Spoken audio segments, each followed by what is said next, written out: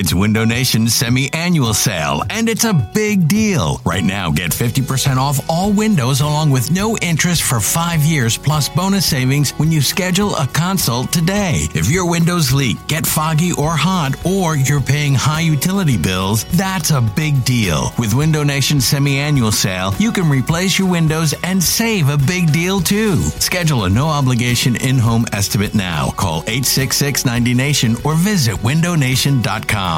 This episode is brought to you by Progressive Insurance. Whether you love true crime or comedy, celebrity interviews or news, you call the shots on what's in your podcast queue. And guess what? Now you can call them on your auto insurance too with the Name Your Price tool from Progressive. It works just the way it sounds. You tell Progressive how much you want to pay for car insurance, and they'll show you coverage options that fit your budget.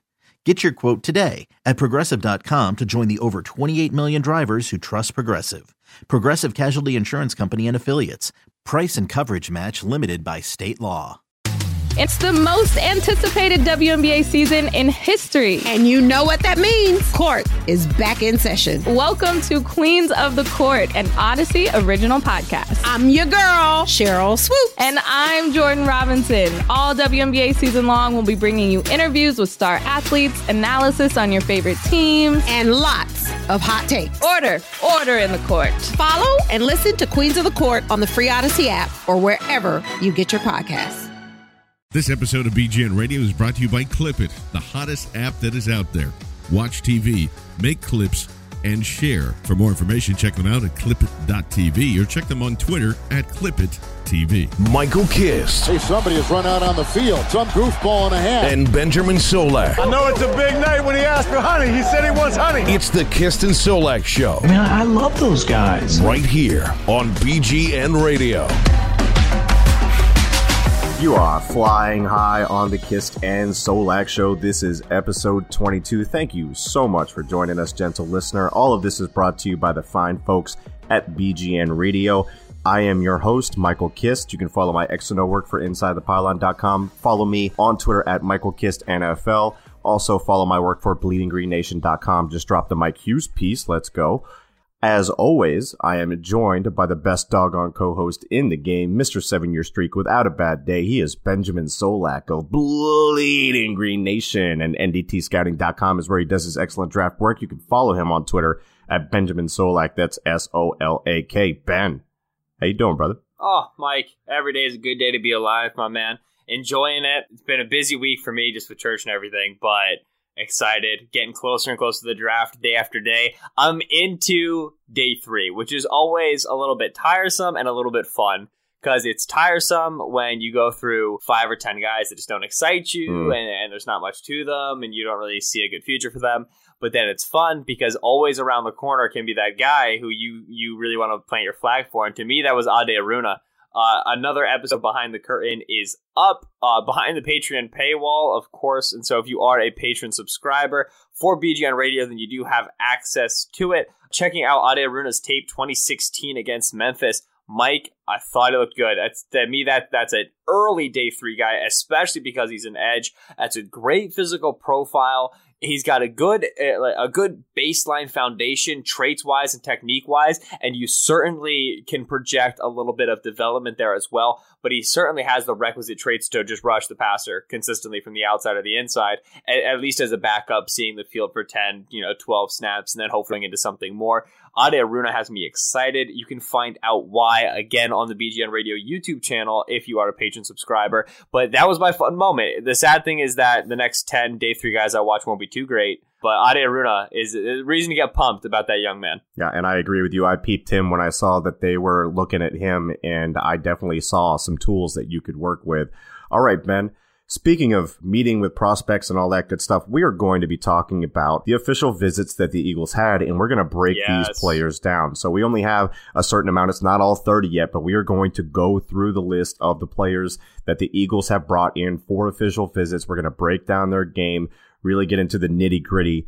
Ben, you want to start off with running back, because we have Darius Geis that we get to talk about again, because the Eagles are smart and they like Darius Geis.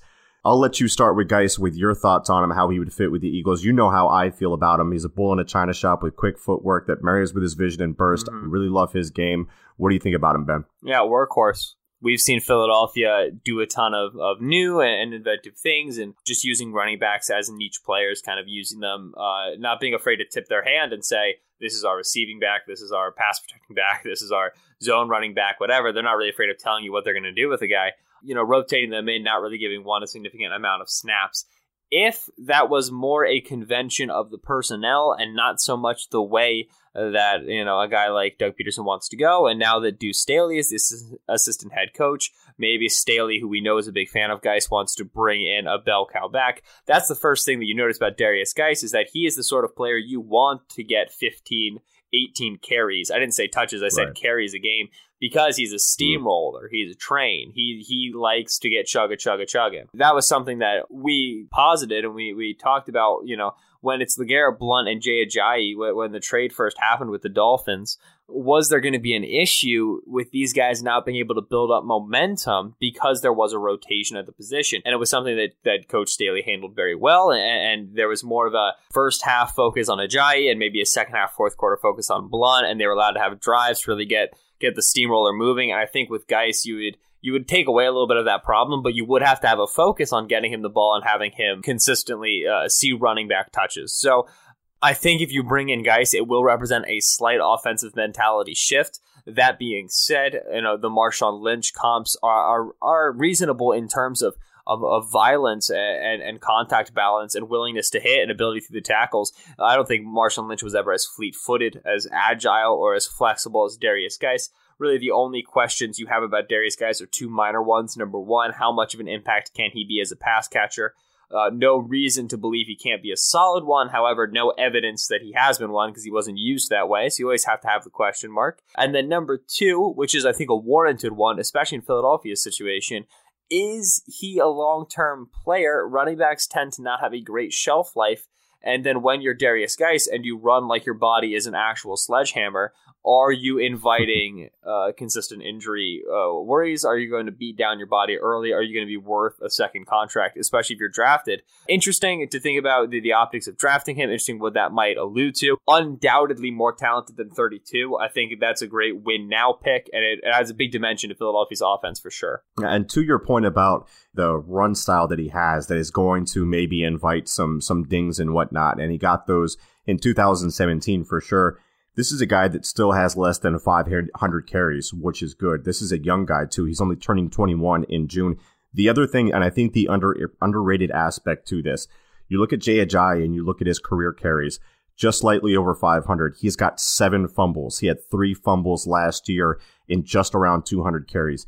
Derrius Geis has 3 in his career, had 0 fumbles last year. So the ball security thing could be another thing that they're looking to upgrade just in that area, because Ajayi did let some go last year that were a little irresponsible for him. So that's another aspect to look at too that doesn't really get talked about. The other running back that we brought in, we talked about him the other day, Rashad Penny out of San Diego State, 5'11", 220. That body composition is exactly what you're looking for in a running back. He's got anticipation and decision-making combined with his athleticism to allow him to rip off chunk yards regularly. I think he had over 35 runs of 15-plus yards last year, or something like that. He ran a lot of big-time plays for that San Diego State offense. He uses a mix of quickness, stiff arms, lateral agility to make defenders miss. And here's the thing, that return ability that he has, the 7 kick returns for touchdowns in his career, the 1 punt return touchdown in his career. My issues with him, he's a bit upright. I think he's an inconsistent finisher. I would like to see him put it together on a more consistent basis.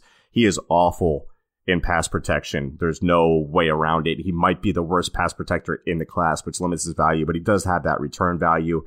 What do you think about Penny as far as the official visit? Do you think they're looking at him really seriously to kind of fill the Sproles role to be the returner, and then just as a change of pace guy, maybe to Jay Ajayi? Well, let me ask you this, actually, just from the jump. Is he a top 100 player for you? Yes, he's not top 50. I think he's going to score out right around like 75. We'll call it that. He's outside of my top 100. What it comes down to is, he's excellent vision, great decision maker, ability to one cut and drive, really manipulates second level blocks well. But to me, I don't think that he's an ideal zone runner. I think he's limited to gap power. I think he's limited in terms of how often he can be on the field, because you alluded to the poor pass protection. He's also not a great receiver, just in general. Do you think that that's a product of the way he was used, or that's just him? Because, he had that long touchdown catch with running after the catch at the Senior Bowl. Do you think that's more of a usage thing, or it's just that we haven't really seen it yet? Because I'll say this, I wasn't impressed by it too much at the Senior Bowl in the one-on-one drills. He did nothing for me in the practices, and then had that big gain in the game. I was like, what's going on here with him? No, yeah. So, I mean, the big gain was like a scramble drill with Benker, like making nonsense up. Right. He at San Diego State, you go back to the tape, they moved him around the formation. They flexed him out. They did silly stuff with him, right? They wanted to get him involved because he was a great athlete, which makes sense, but he just doesn't have good hands. He's not a natural pass catcher. I don't imagine his usage at the next level being a running back that gets flexed out and moved around. You know what I mean? Like, right. There's one running back I can think of at his size that does that, and that's like David Johnson, and he's not a David Johnson. And then maybe like Ty Montgomery, but that's a weird situation that doesn't really count. You know what I mean?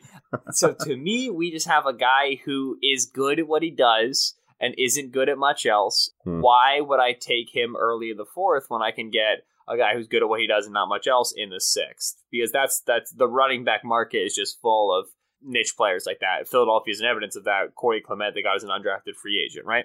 Them bringing in Penny makes me think, yes, number one, this was the worst year for returners ever in Philadelphia because Smallwood fell off, no Sproles, Josh Huff was gone, and it was like Kenyon Barner, who's decent but not great, right? So they definitely, are looking at returners. We talked about, we will talk about Tremont Smith, this Central Arkansas corner who is a dynamic punt returner. They have like a Shelton Gibson and Donnell Pumphrey and other guys to try to figure it out. They clearly want to work on the returning, but I don't think they brought in Penny with the intention of trying to snag him, round 3, round 4. Maybe if he's there when, the 30th pick in round 4, the 32nd pick in round 4, and they feel the need to take him, they go for it. But he does not strike me as a day 2 premium pick target for Philadelphia. Yeah, I'm fine with waiting on a guy, maybe like a Nyheim Hines or something like that can give you some return value as well, and also is a very good pass catcher because he came in as a wide receiver to NC State. Okay, we got another pass catcher, but this is from a wide receiver that we brought in pretty early in the process. Doris Fountain from Northern Iowa, 6'1.5". He's 210. Good at the catch point, got a big time catch radius, long arms. He's got the basketball background. He's got a track background. He jumped. I mean, he's got bunnies, 42.5 on the He vert. was in the air for about a year. Yeah, and along with the rest of his game, good spatial awareness to find the soft spots. I like the way he accelerates after the catch. He doesn't slow down to make the catch. He runs through it, gets upfield. He's going to get you extra yards. My issue with him, and again, I really like him at the catch point. I think he can win that weight early. I would like to see his physical profile match the play strength that I see on film more consistently. And part of that is when he's releasing, especially when he's getting vertical, I see him, and you watch the Cal Poly game, for instance, he's consistently getting pushed to that sideline and limiting the window that the quarterback can throw it to. And you could say, yeah, he could have had a couple more catches, even a touchdown, if the ball is thrown a little bit more inside. But Fountain's kind of getting himself in that situation and creating that small window. So I would like for him to be more consistent in that area. He's got routes so raw that they could give you salmonella, but I think there are pieces there that you can work with. Ben, what do you think about Fountain? Because I know you like him. Yeah, I'm a fan. He's like a top 120 guy for me. He's lower than 100, but he'll be one of my. Wow. Yeah, he'll be an early round 4 grade for me, and this is the long and the short of it. I think that, West Coast style of offense, he's very dangerous because you talked about routes and you talked about getting pushed to the sideline. But I think something you consistently see for his tape, you go against North Dakota, right? And you even go and you watch the Shrine game a little bit because this is a good example of maybe how the Shrine game can help you because the routes are a little less defined. West Coast offense is very often you need to get as a wide receiver to a spot by a time, and kind of how you get there's a little bit of room for interpretation in the sense that, you can work the stem and you can work the release and work the top of the route in different ways, breaking, working against corner leverage, depending on what you get and where the space is. And so against man and against zone, something that I saw from, I don't know if it's Fountain or Fontaine or whatever, something I consistently saw from Doris was He has a good understanding of where space is. He has a good understanding of where to get leverage. I hear you with the play strength concerns. One of the things that I will do when you play at a school like Northern Iowa is assume that you will get probably a little bit stronger when you come to the NFL, right? Because and that's obviously it's an assumption I have to make. I've never had the chance to stand next to Fountain, see what his body type is, see if he looks maxed out. That's obviously something that the Eagles were checking out during his top 30 visit. So I really like the spatial awareness. And to me, spatial awareness with that level of explosiveness means that I can get you to run better routes, number one. Number two, you know how to get where you belong in the concept at least, right? Yeah. And if it's dirty, it's dirty, and we can work on that. You throw on top of that incredible body control in the air, and to me, this is a young man who's going to be able to threaten multiple levels of the field. That is if he develops well. So he's not, going to be a top 3 round sort of a pick. He's going to be a day 3 guy. But to me, I think he's very clearly a top 20 wide receiver in this class. I think Philadelphia can get him.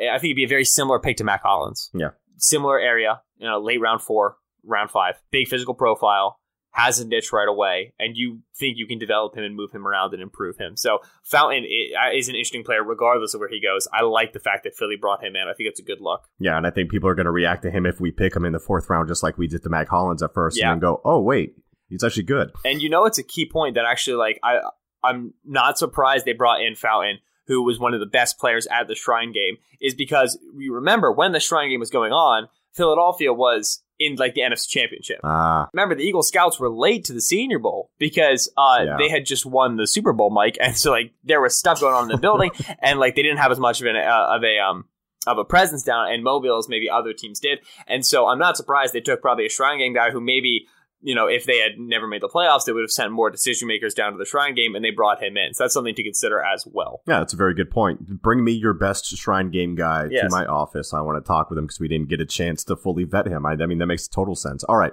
moving on to tight end. We have brought one that I am a fan of, one that I said would be a riser in the summer, and he's certainly done that. However, he has fallen off because of injury. Chris Herndon from Miami. This is a guy... You give the scouting report because I haven't done much on Herndon, and so I want to hear what you think of him. Oh, yeah, for sure. This is a guy that played a lot of different roles for Miami as a move tight end. There were times where he split out, where I really like the fluidity throughout his route tree. He's a yak threat.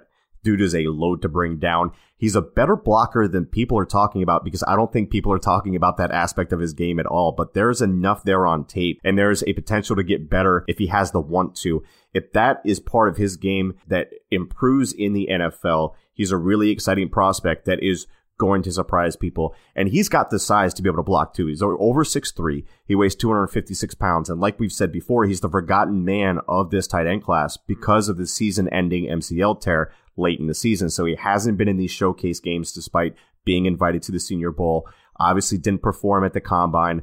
Those medicals are going to be hugely important for his stock if he's clean. He's one of my favorites at the position, and he would be a fantastic replacement for Trey Burton that you would hope has a discount sticker attached to the price due to the injury. So Herndon is definitely a guy that I have my eye on. How many tight ends are better than Herndon? Where is he in your rankings? Maybe 6 or 7. Tops. He's right in that conversation on the fringe of the top 5. Right, because I know that over at NDT, I'm pretty sure it's Kyle Krabs who has him top 6. Top 7 tight end as far as off of team. If memory serves, I'm not positive, but I'm pretty sure Kyle's super high on him. I know somebody is. But either way, it's good to hear that a few people are psyched about him. I've only seen him live and in passing in the first half of the season when he was still doing stuff for Miami. I've not sat down with Herndon yet. So it's exciting to hear that he's a potential guy. They're gonna bring in a day 3 tight end, Mike. I've been on that for a month now. Day 3 tight end is happening, no question. So speaking of a day 3 guy, someone that I have a day 3 grade on, offensive tackle Chukwuma Okorafor from Western Michigan is a guy that we brought in. Dude, his punch, and I'm being nice here, Ben, is abysmal. And it's not just in pass pro where he stands up straight out of his stance with wide and light hands. It shows up in the run game too. He struggles to locate and affect guys at the second level and struggles identifying twists and stunts and delays. It's just, and I get it. He's got long arms, big hands. He's big. He's a strong dude, but everything in his game is fighting against that natural power. It's like a constant battle of his power trying to come through, and his technique is just betraying him every step of the way. He needs so much work. seeing that he comes from a program with a very good line coach that consistently has them playing at a high level as a unit. They're constantly in the talk for the Joe Moore Award for the best line in college football. It's discouraging to see that he made zero strides in his game from 2016 to 2017. And look, Jeff Stoutland is a fantastic coach. I know he worked him out, and I trust his judgment if he gives him the seal of approval, but it would be his opus if he was able to turn Chucks into a starting caliber left tackle within the first 3 years of his career. I just don't see it. What about you, Ben? Is it Chucks or Chooks? I don't care. I don't care. Hey, be nice. Okay. Yeah. Is it Chooks? Well, so it's Chukwuma, his name. So that would be like Chooks. But when he spells it, there's an E in between the K and the S when he spells his nickname, which the silent E would make it Chooks. I don't know. Here's what's important here. I don't think Chukwuma Okorafor fits in a zone scheme. I think, if anything, for him to be successful, he's a power blocking lineman. Philadelphia needs to bring zone blocking linemen. That's pretty much Philadelphia's offensive line is predicated on athleticism. When you bring in Chukwuma Okorafor, I think you're bringing him in solely for the sake of running him through movement drills and seeing if you're positive that he can't play in a zone scheme. Now, we didn't see that workout, obviously, but I'll tell you this: when we go to ye old combine, and I see a guy who's 8th percentile in his vertical jump, 50th percentile in his broad jump, 44th percentile in his 3-cone, 42nd percentile in his 20-yard shuttle. It's below average athleticism and explosiveness. And so to me, that on top of the tape leads me to believe that he is not a zone blocking scheme lineman. He does not have the mobility requisite, and thereby I don't imagine him being a high target on Philadelphia's board. That's what I think. 1,000% agree. One guy that we did bring in that does fit the zone scheme that we have, James Daniels from Iowa. We talked about him on episode 20, the heir apparent episode, saying that he could be a possible successor for Jason Kelce. So we'll table the talk on him. Go back to that episode if you haven't heard it. We're going to move to the defensive side of the ball, where they have brought in some linebackers in force. The first one being Leighton Vander Esch from Boise State. And Ben, I got to tell you, dude, the Oregon game that Jonah Tolles from NDT Scouting recommended on the timeline, I had not seen yet, the bowl game. It kind of opened my eyes to what everybody else is seeing that's high on him. And if you're down on Vander Esch and you haven't seen that bowl game, go check it out. He was pretty dominant. And it showed everything, well, nearly everything that I wanted to see from him, especially from a key and diagnose standpoint, firing his gun. These are still issues that I have with him. He has really long arms. And I think they're, like 97 percentile, something like that, if you check it on Mock Draftable. But I don't understand why he doesn't use them. He doesn't use his hands to stack and shed. It's the worst part of his game. And there's zero reason for it to be that way. And just once, I wanted to see him blow up a running back that was trying to pick him up on a blitz. He's got probably 50 pounds working in his favor and a full head of steam in that situation. And he just gears down. It's the most frustrating thing, dude. If he gets better in those two areas and he continues his development when it comes to processing speed, I'll get the appeal, because I definitely think there's something special there. I really do. And he's moved up my board recently after watching a few more games, so I'm not totally down on him. There's just some serious question marks that I have. Ben, what do you think about that? No, I'm really happy you brought up the bowl game, Mike, because I think this is a good time to breach this topic.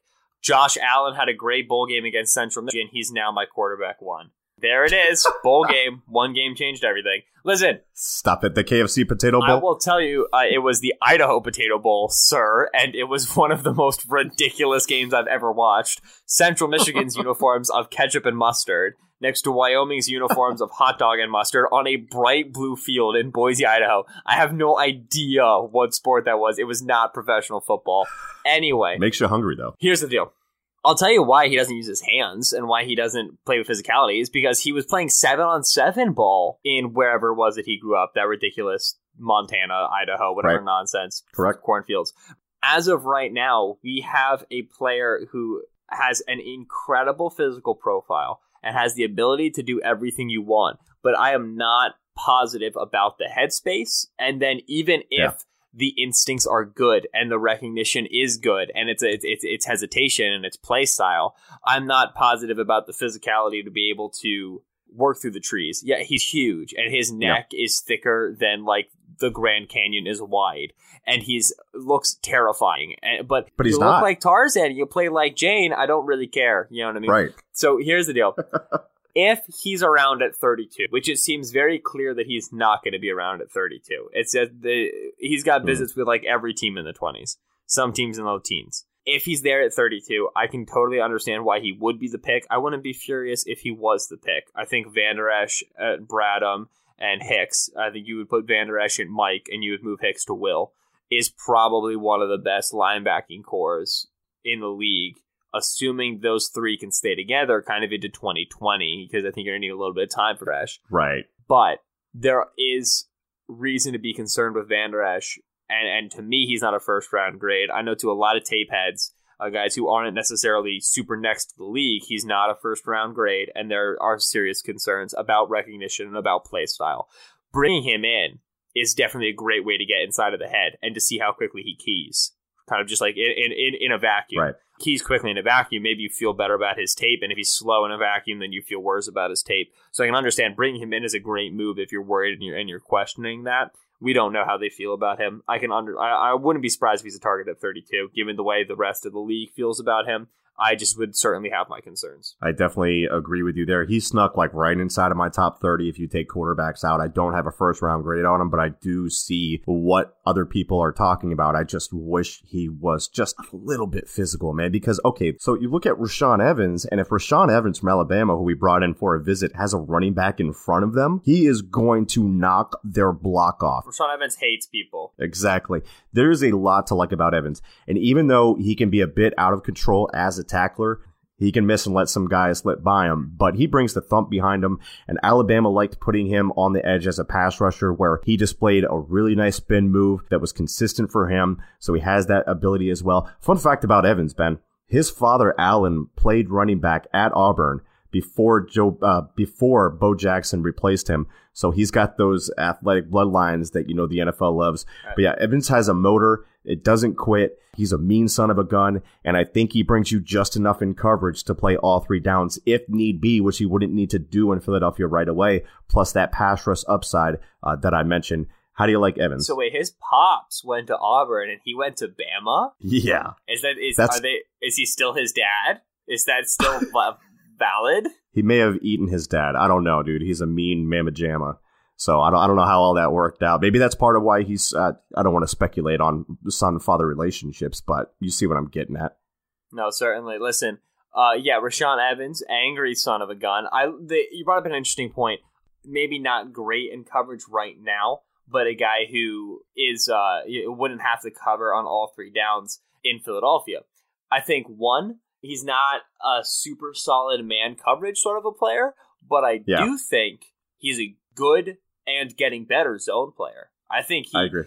I think processing speed right now is his worst trait, and it's not even that bad, and it got better during the season. And I think that for a guy who played a lot of edge, did a lot of blitzing for Alabama, it's understandable why perhaps his processing speed in coverage isn't exactly what it should be, right? And so I think that the coverage concern isn't as big of an issue, number one. And then certainly number two, when Jordan Hicks and Nigel Bradham are on the field, they're likely the best coverage linebacking duo in the NFL. And that's tough to say because there's so much safety linebacker hybrids. And I think 2 years ago when Kuechly and Thomas Davis were still doing their thing with Shaq Thompson in Carolina, then you had a conversation. But Philadelphia, Nigel Bradham is a top coverage linebacker, top 3, top 4 in the league, no doubt. And Jordan Hicks is more than worth his salt in coverage. And so, you can mask, if you're starting Hicks at will, if we're assuming that's the move, because you're bringing in a round one linebacker and you've likely traded Michael Kendricks at this point, then you can very easily mask your middle linebacker in man coverage. Sure. And so I think that coverage as a concern for Evans is mitigated, and then as a concern for Philadelphia linebacker in general can be mitigated because of the people around him. Besides that, insane motor, insane physicality, hands are ridiculously powerful. Like I said, processing speed isn't his best trait, but when he sees it cleanly, he's able to shoot, he's able to scrape, he's able to work through traffic. So everything is good there. Checks all the boxes. You said Van Der Esch snuck into your top 30. To me, Evans was the top 30 player. He came in at 30 overall. Van Der Esch 56. To me, there's a decent gap between Evans and Van Der Esch. I would take Evans 10 out of 10 times, no question. Yeah, I would definitely take Evans over Leighton Van Der Esch. That still stands, and there's a decent separation between them. So I'm a big fan of his game. He would be my preference if we went for a linebacker in that area realistically, because obviously, Tremaine Edmonds from Virginia Tech is not going to be there. Same with Rich Homie Roquan. So a couple of other linebackers that we brought in. I haven't had a chance to look at these guys, but I know that you have. The two are Darius Leonard from South Carolina State and Jermaine Carter from Maryland. Can you tell the gentle listeners what you saw on tape from these two gentlemen? Right, so I have not seen a lot of Jermaine Carter. I've seen more of Darius Leonard. Let's start with Carter, though, because I watched him recently. He only came in recently for a visit with Philadelphia. I will tell you the very clear similarity between these two players. And it's going to go against everything I just said like 2 minutes ago. They're both excellent coverage linebackers. Both of their best traits are their ability in coverage. Jermaine Carter, fluid mover. He's got a nice mobility, a sub 230 player. So this is very much so linebacker, safety. It's a little bit of a gray area sort of a situation. But this is a guy who in coverage reads very well, understands throwing lanes, knows how to overlap zones, can understand quarterbacks' eyes and spacing and get into throwing lanes nicely. So great zone overlapping. And then he understands how to cover in man coverage. He understands how to attack leverage, his limitations. He does have good speed. We don't have any athletic testing on him, but he does have good play speed to stick with running backs and tight ends down the field. And so that's very exciting about Jermaine Carter. That being said, he's decent working through traffic. He's a good pursuit backer, definitely a weak side guy. The same thing Darius Leonard is that as well. Good range, certainly good instincts. This is a guy who, if he's blocked, he's done, which is Michael Kendricks, which is half of the linebackers in this freaking class, because the college game is just fast linebackers who can't handle being blocked. Like, that's just the reality of the game now. You can take a lot of that I just spat there and then put it right back on Darius Leonard. Now, Darius Leonard, I think, is a better prospect. I think Leonard has a better ability to key for sure. And I think that he's a little bit better approaching blocks and understanding how blocking teams are attacking him. That being said, Leonard is weaker, I think. I think Carter is a nice, thick, he's like 225, I think, something like that. And then Leonard's closer to 230 now. But he played South Carolina State at like 210, and he does not know how to use his strength whatsoever, right? So very little play strength. When he gets engaged, he cannot force much displacement, and he's not a great hitter or tackler or anything like that. But again, excellent coverage, big tackle radius with Darius Leonard. That's another thing he has over Carter, is the sense that he's got, I think, a much bigger wingspan. Again, I don't have Carter's measurements, but I think he's better at making tackles away from his frame than Carter is. It gives you, like I said, excellent coverage ability. So Leonard is, I think, around 4 sort of a guy. Carter's probably closer to around 5, maybe around 6. But these are two players who certainly, Michael Kendricks is out of the building. These are the guys we're talking about to replace Kendricks. So with Van Der Esch and Evans, we're talking more about Mikes. Guys who Jordan Hicks will kick to the will. Kendricks is probably still gone. Right. Maybe you guys are bringing in this guy and Hicks is just gone because his contract is expiring and he's always injured. If you're targeting a Leonard or a Carter, that's because Kendricks is out of the building, Hicks is your starting middle linebacker, and you want to replace the will. And because Bradham and Hicks have both played so well, they're solid players, and Kendricks has always been kind of the weakest link, and he kind of gets reduced in his roles hidden, and he's blitzed more. You can get Kendricks, who was a second-round pick, you can get his play with a 4th or 5th or 6th round pick, and that's why you see Philadelphia looking at these young backers. Yeah, and keep in mind, too, that Corey Nelson from the Broncos, who is their dime specialist, was brought to the Eagles on a deal that was cheaper that he could have gotten with the Broncos because he was promised playing time. So these rookies would definitely be competing with him. If Kendricks was gone and Corey was the starter, they would be fighting for snaps in that situation, obviously contributing on special teams at first while they get acclimated to the NFL. With cornerbacks, and we can kind of breeze through the first 2 guys, but the third one I definitely want to talk about because I had Trevor Sikkema from Pewter Report on for episode 21. Go check that episode out. We talked about a lot of these top end corners and then some fits that the Eagles would be targeting for the nickel position, for instance, like a Dante Jackson from LSU that we brought in.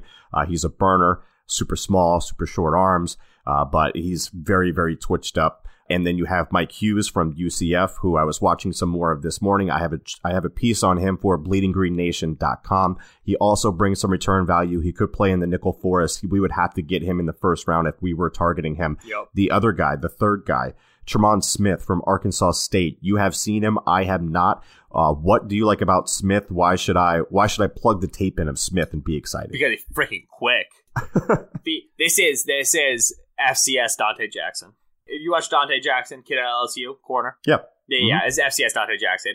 Insanely fleet-footed, insanely fluid, likes to guess, knows he can recover because he's so bursty. So he's like, screw it, let me jump at every ghost in the world. And then he comes back to it. Again, like Dante Jackson, because he plays in kind of that aggressive recovery style. Mike Hughes, too. Yeah, so all three of them are in that mold. But I would argue that Mike Hughes is less of a guesser. I think Mike Hughes... He still likes to gamble, though. And he's still very aggressive at the line. Yeah. Certainly. I'll put it to you this way. I think if you put on Jackson tape, Smith tape, Tremont Smith out of Central Arkansas, and then Hughes tape, and you count the amount of times they just jump at something, I think you're going to get a much higher incidence for the LSU kid and the Central Arkansas kid than you would for Hughes. Because I think Hughes picks his spots better. But I'm a really big fan of Hughes. Yeah. I see your point, though. That like I didn't draw that parallel, but that is a good parallel to think about. These are jumpy guys. You do have to understand with Tremont Smith, another key point, smaller guy, 5'10". He no way he's more than $175. Watching him against Houston Baptist. He looks small against Houston Baptist players. Okay, right? Very small. Exclusively a nickel. Will have to work on that guessing. But he does a good job addressing the catch point, especially when he's in recovery mode, which, when you're in recovery mode as much as he is, you learn how to play the ball through the wide receiver and to anticipate, and he does well with that. I would love to see him have more zone reps, because he didn't have a lot of zone reps in the very limited tape I was able to get on the Central Arkansas Bears of FCS. You know what I mean? It's not a lot. But I think he could be a fun zone player, right? The aggressiveness is, again, something you'd have to tune down, but the click and close is really very impressive, and it'd be fun to see that playing in more short zones, playing in the flat, playing in the hook curl as a nickel corner. Add in the fact that he doesn't have great vision. I think the agility translating to elusiveness is not 100% there yet from an instinctual level. But add in the fact that this is a young man who returned kicks with some decent success for Central Arkansas and has that experience. Very understandable why Philadelphia looked at him. Now, if Philadelphia doesn't view their nickel corner as a big situation, and they're just kind of investigating Smith because he could do some different things for them and maybe become a good nickel, 7th round is the place to target him. And I think that's a totally realistic pick, for fun, right? Like it's the 7th rounder. You try it, you see what happens. He's an FCS kid. Now, if they do view their nickel as a point of emphasis, I think you have to go nickel earlier. I don't think Smith's ready to start year one by any stretch of the imagination. It would be fun to be able to get a really late guy from a small school like this. And his pro day has gotten him some attention. You know what I mean? Dean Brugler was the one who reported top 30 visits with the Browns, the Raiders, the Colts, the Chiefs, and Philadelphia for Tremont Smith. So teams are finding out about him, but I would not be looking at him before the 6th round off of what I've seen. 6th, 7th, I should say 7th, really. Like 6th is generous. So if Philadelphia does want a nickel, I think we'll start to know a little bit more about what that might look like, because so far we've seen 2 early round corners who could do nickel stuff given their frame and their speed, and then a 7th round guy who could do nickel stuff.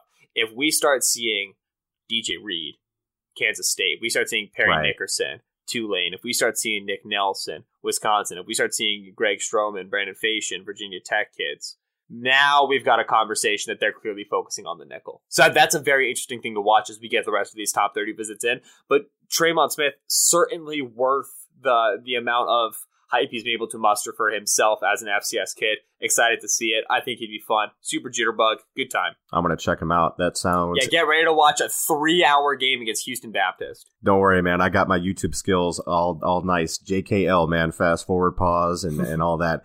We'll move on to the last one, and we're going to touch on them real quick. What we're going to do, okay, so it's safety, Justin Reed from Sanford. We've talked about him a lot, and they talked about him on 94 WIP. We're going to have a show sometime next week where we are going to rank who we want to take at 32 out of a certain amount of players, and we are going to debate against each other. I just decided this. My producer just told me, Ben. No, I got that too from the producer as well, yeah. Beautiful. So your headphones are working fantastic. So Justin Reed from Stanford is the last guy, the last guy that we have brought in as far as the list goes. Real quick, before we go, there is some news that we were supposed to talk about at the front of the show, and I totally forgot because I was so excited to talk about these official visits. Breaking news.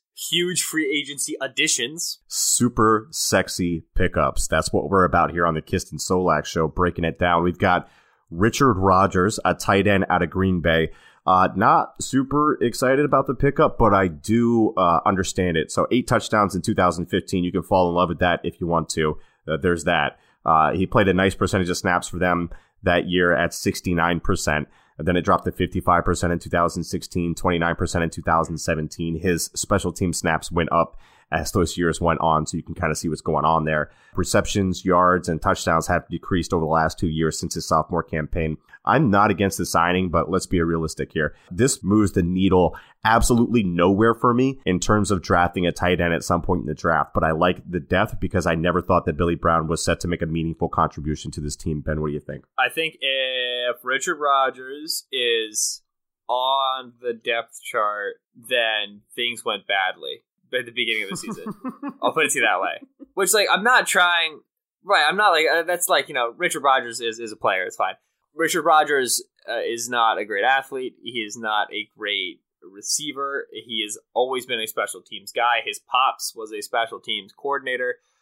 He represents a tight end 3 insurance policy if Philadelphia is unable to execute what I believe their full plan is, which is draft the tight end who becomes tight end 2 and then have Billy Brown win out the tight end 3 job. Like, I think that's the ideal situation for them. Is Billy Brown is able to do enough, having developed, to be tight end 3. You know, maybe they bring in other guys, you know, guys off of other teams' practice squads, other training camp guys to compete for that tight end 3 spot. They draft a tight end 2 who's got it locked up. He's a mid-round rookie. He's the dude. And then those young guys fight with Richard Rodgers, and Rodgers is an established, understood quantity on special teams. If nobody's able to beat him out, well, then you get a special teams producer, and he's in the league, and you know what you have with him. But ideally, 2 young players beat out Rodgers on the depth chart, and he doesn't stay with them through camp. That's my gut. That's my gut feeling from what Philadelphia wants. Yeah, I agree. Hopefully that's the case. And then the last one, Paul Warlow from... Where did he come from? The Atlanta Falcons, linebacker? From Detroit. Atlanta was where he undrafted free agent, was there for a few years, went to Detroit on a 1-year deal. Now he's here. Correct. Yeah. Is he going to stay here? What do you think? Okay, the Eagles don't have to worry too much about drafting a middle linebacker who can cover because they have other such good coverage linebackers. And then there's Paul Warlow, who cannot cover anybody. He has never been a good coverage linebacker. Always been a good athlete, never has trusted his eyes, never has made good decisions. So he's at his best when he's playing a very simple role and he's just playing forward. I'll ask you this. Joe Walker or Paul Warlow, who's the better player? Probably, honestly, probably Paul Warlow. Yeah. You sounded so enthusiastic about that answer. I totally believe you. Warlow's, again, same thing as Rodgers. He's a known special teams quantity. You know you're getting something out of him, right? Right now, Philadelphia has significant... They've got a lot of bodies in that linebacking room. And we're talking a lot about them potentially drafting and bringing in another one. Of course, you could be moving on from Kendricks this year. I think that's the goal. And then you could be moving on from Hicks next year. I think that's also in the cards. But then, you know, Warlow, Nelson, Camus Grugier-Hill, Nate Gary... Right, there's a ton of different bodies. Najee Good just went to Indianapolis, but there's a ton of depth in the linebacker room. They want somebody to freaking win. I didn't even say Walker. There's 5 right there. They want somebody to win a job. They want somebody to make a splash. Yeah, I imagine Warlow has a better chance of sticking on the roster than Rodgers. I would imagine that Warlow does have the inside track to be the backup middle linebacker, unless they really want to stick with Joe Walker, who's only like 2 or 3 years younger. I don't know. What's important is this. Warlow and Rodgers are both late signees who are going to come cheap enough that they will count against the compensatory pick formula, which means that in 2019, when we expect Philadelphia to get a good amount of compensatory picks, because they lost so much talent after the Super Bowl win, those picks will not be affected by these very cheap signings that may not even last. That's the big time takeaway. I like it, Ben. All right. Let the gentle listeners know. I'm very excited for this, for what you're about to tell the gentle listeners, because this is someone that I love that we are bringing on to the show. Let the gentle listeners know what we have on tap for next week. It's Matt Waldman of the Rookie Scouting Portfolio. Yeah. There was no drum roll. It just popped out. A little premature, as some would say. Matt Waldman, a wonderful football mind, a guy who really has a unique approach to film and an in-depth approach to film. And is not afraid of just viewing the game in new and unique ways. King of metaphors. I guarantee you he'll drop at least 12 while we're talking to him. I'm going to steal all of them. We're going to count, and we won't tell them, but we'll be counting. And it'll be a great time. He just, it's a fresh perspective. It's an invigorating perspective. It's one that makes you think. He's a really fun guy to talk ball with. And so he's recently released his rookie scouting portfolio. If you go at Matt Waldman on Twitter, you can find all of the links thereof. He focuses exclusively on offensive skill position players, but gets far deeper into them than most do. And it's a wonderful resource. There are fantasy outlooks that you can get. It is pure dynasty outlooks you can get. NFL draft looks. It's all there. It's a fantastic resource. Cannot recommend it enough. I'm sure Matt will tell us more about it, but that's coming up early next week as we come into, Mike, 3 weeks before the NFL draft. Of course, keep an eye out behind the curtain. Ade Aruna is up. I'm looking to get another episode up early next week. This has been the Kist and Solak Show with Benjamin Solak. That's me on Twitter at Benjamin Solak. That's with Michael Kist on Twitter at Michael Kist NFL. We do, as always, appreciate you listening here to BGN Radio. Be sure to rate, review, and subscribe. We will catch you next week. We all we got. We all we need. Fly, Eagles, fly.